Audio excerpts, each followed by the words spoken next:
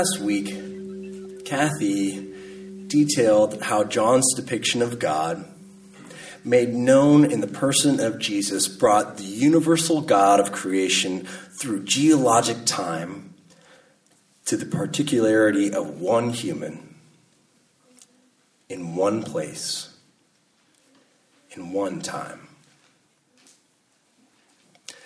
This year we shift from John's gospel to Mark's gospel, our gospel for this liturgical year.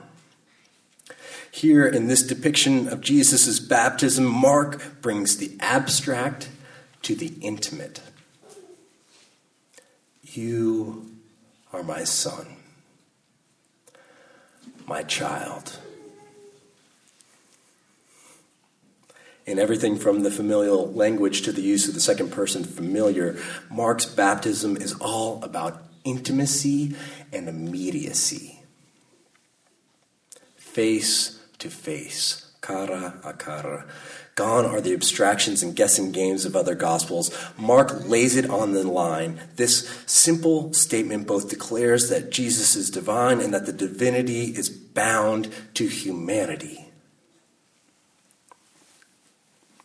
I think Alexander is just remembering the time we started. The statement affirms humanity by reminding us that we are loved. Again, it's the movement from the conceptual to the particular. That's what this whole season of Epiphany is about. Seeing Jesus, knowing that he is the Christ, the Spirit hovering over the surface of the deep, that same divinity that moved and descended like a dove, the movement from the conceptual to the particular. So last week in our mustard seed, we returned to our own baptism and the promise to respect the dignity of every human being, which is a promise to remember that everyone around us is a child of God, a promise to say to our neighbors and to ourselves, you are a child of God. You are worthy of love and belonging. Nothing has informed my understanding of that statement more than being a parent.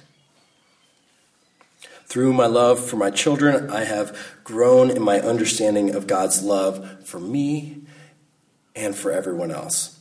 It has enhanced my ability to see the beautiful newborn in everyone I meet and to live into God's love for each and every child of the infinite. But being a parent is hard. The sleepless nights, the dressing, the bathing, the feeding, the cleaning, the discipline, the tantrums, it's exhausting. Our 2-year-old Jimmy took the opportunity of our evacuation from the fire to learn how to climb out of his pack and play. Yeah, you love that. Knowledge he quickly applied to his crib upon our return home. Now the boys have gotten into the habit of waking up at 4 a.m. and ransacking their room together in the wee hours before sunrise. I was pretty frustrated with that until I heard a story this week from a mother whose now grown child learned to crawl out of his crib at 15 months, and she discovered this when he called out for her in the middle of the night, and she came out of her room and found him at the base of their stairs holding a butcher knife. 15 months old. This is like something out of a horror movie. Such must be the divine perspective on my own childlike and potentially harmful habits. During our fire-induced exile in LA, Mary Beth and I took a break from the constant child wrangling and went to see Hamilton at the Pantages. Oh, it was amazing. This was not an impromptu retreat from our children. The tickets were my birthday present to Mary Beth. And we weren't sure whether we'd still go with all the craziness and trying to figure out sitters and whatever. But I'm so glad we made it work, right? It was great. There's been a lot of hype about Hamilton, but I actually think there should be even more hype. It was incredible. Has anybody seen it? Nobody's seen it. Well, just roll with me for a second. It's not just a musical based on a historical figure.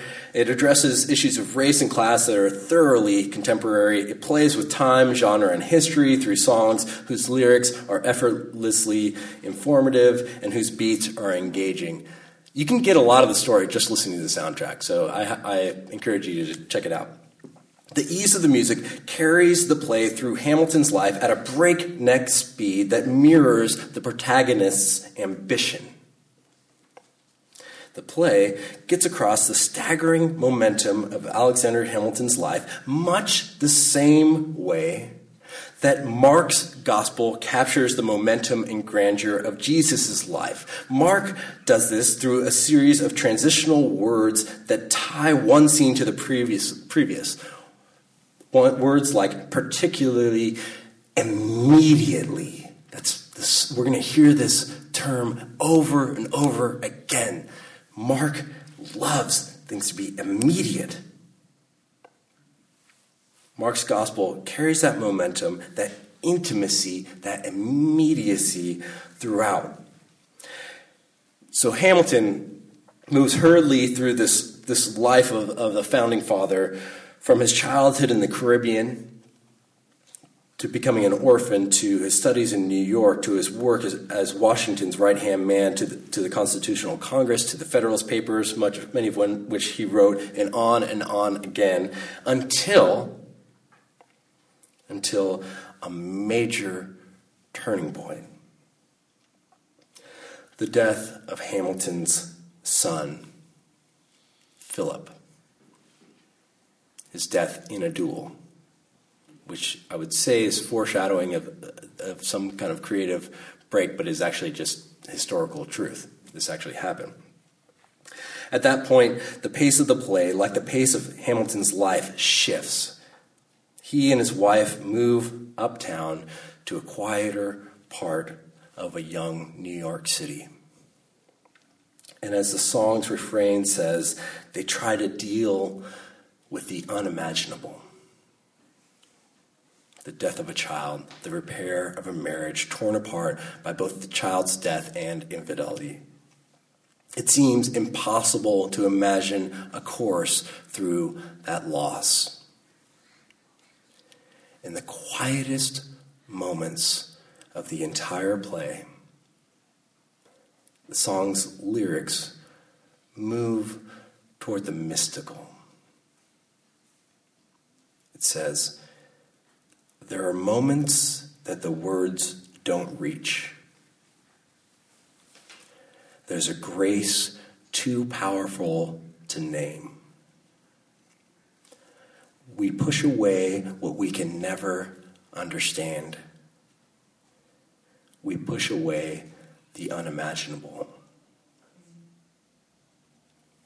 Words akin to Da Vinci's creation of Adam from the Sistine Chapel, with humanity turning away from God's outstretched finger. Just as that divine finger presses on in the painting, just as we celebrate the coming of God among us, just as the voice calls out from above, "You are my child," so the grace too powerful to name, the epiphany of Christ, leads to the unimaginable. Forgiveness. Those are the next line of the song, as Eliza, the mother who has lost her child in a duel to which her unfaithful husband was privy, as Eliza takes Alexander's hand, the chorus sings, "Forgiveness." Can you imagine? Forgiveness, can you imagine? It is a turn back to intimacy, back to connection, from judgment and estrangement to intimacy and belonging. This grace-filled transition is heartbreaking. It tore me apart. Just as he was coming up out of the water, Jesus saw the heavens torn apart. Torn apart. apart. Gone is the division of God from earth. Gone is the unknown nature of a distant deity. Gone is the veil that kept God from our eyes. This passage, which is unique to Mark, this language of the heavens being torn apart, is so powerful. And yes, it is the same phrase, same language that is used when the curtain of the temple is torn apart at the moment of Jesus' death.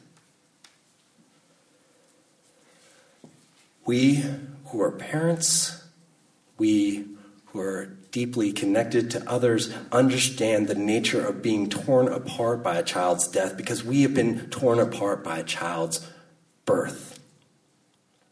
I've seen it happen with the toughest people I know, football players, machinists, titans of business and empire, all teary at the birth of their children. Birth of a child tears down our individuality, all that we have built up until that point, and it turns us back to the reality that we are all children of God. And as children of God, we are called to love God and neighbor, or perhaps better put, to love our family, our siblings.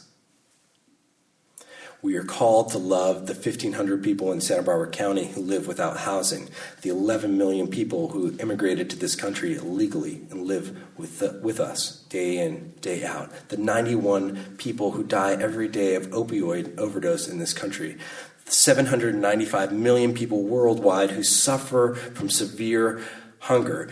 We here in Isla Vista are specifically called to show God's love to the 24,000 students returning to this campus, many to exams, after a tragic event forced them away.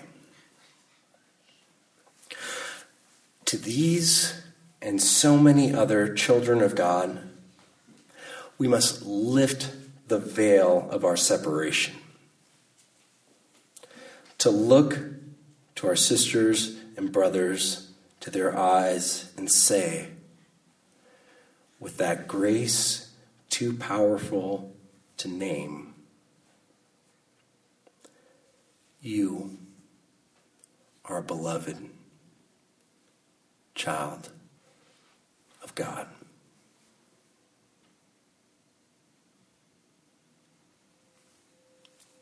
Amen.